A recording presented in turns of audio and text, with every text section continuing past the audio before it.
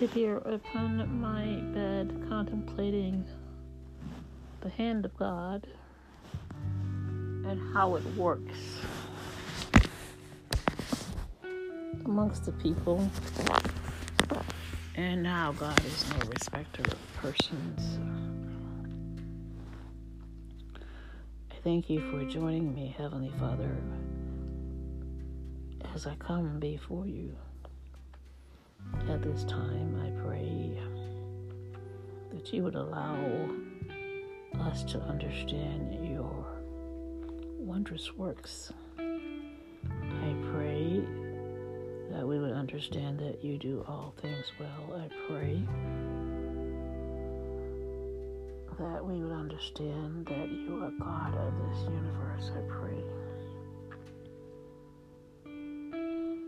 that we would understand that all things work together for the good of those who love the Lord. And I pray for healing among your people at this time in our country when there is so much sickness in this world, where there's so much sickness and so much unrest, when it seems that the doctors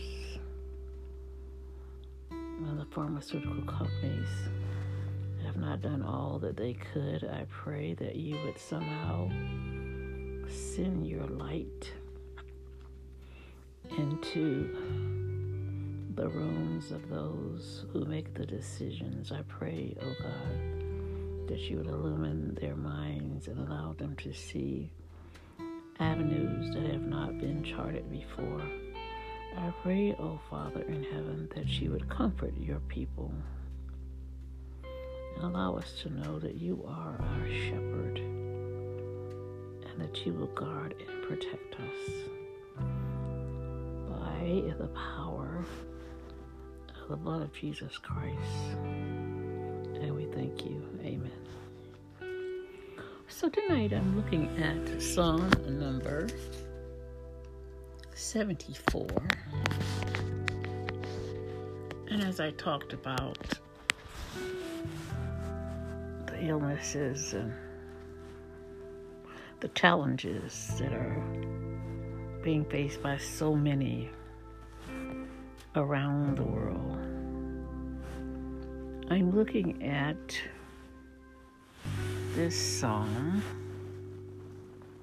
because it talks about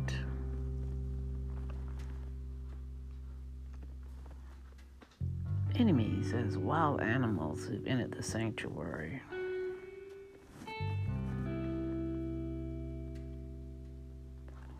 So it looks as if these people, or this presence,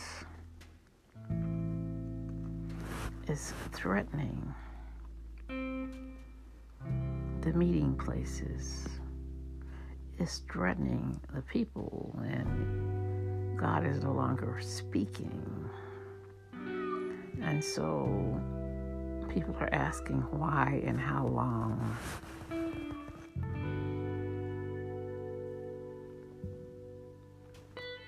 And they're asking for his saving acts. And it talks about how he destroyed the sea monsters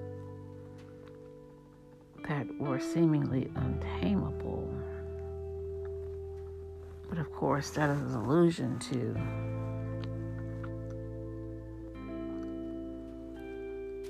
those who were fierce and somehow in mythology it represents chaos. And so the verse says, "Remember this, the enemy has mocked Yahweh, and a foolish people has insulted your name. Do not give the life of your dove to beasts. Do not forget the lives of the poor. Forever consider the covenant, for the dark places of the land are full of violence. Do not let the oppressed turn away in shame. Let the poor and needy praise your name. Rise up God, defend your cause. Remember the insults that fools bring against you all day long. Do not forget the clamor of your adversaries, the tumult of your opponents that goes up constantly.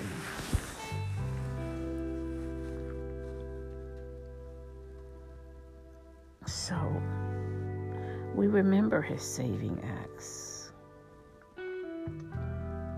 And we know that no matter what, God is always there, and he's always fighting for us. And he always defeats those creatures who threaten us.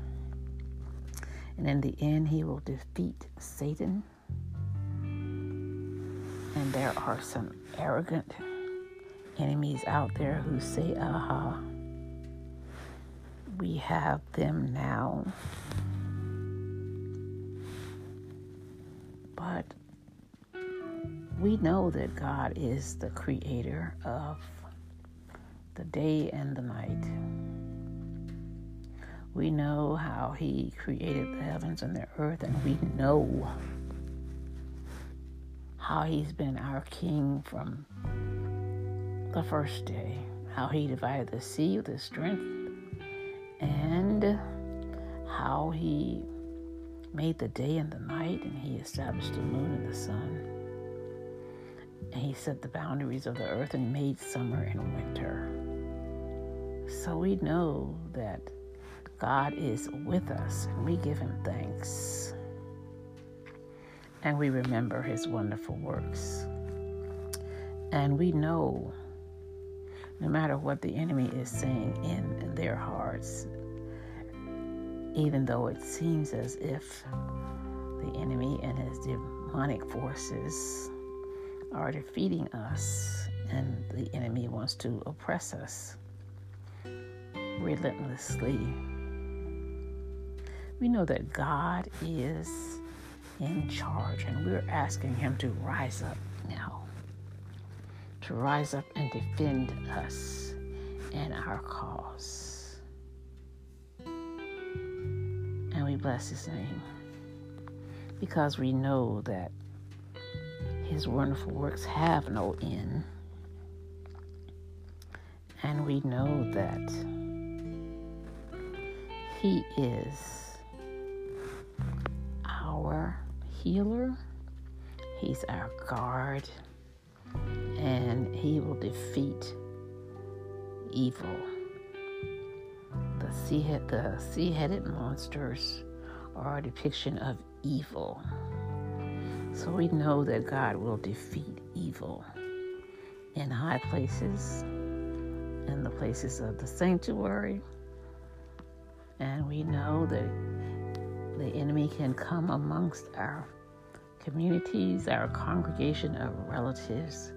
We know what Satan will do, but if God is in us, if God is for us, Satan cannot remain among us, because all he's looking for is a body.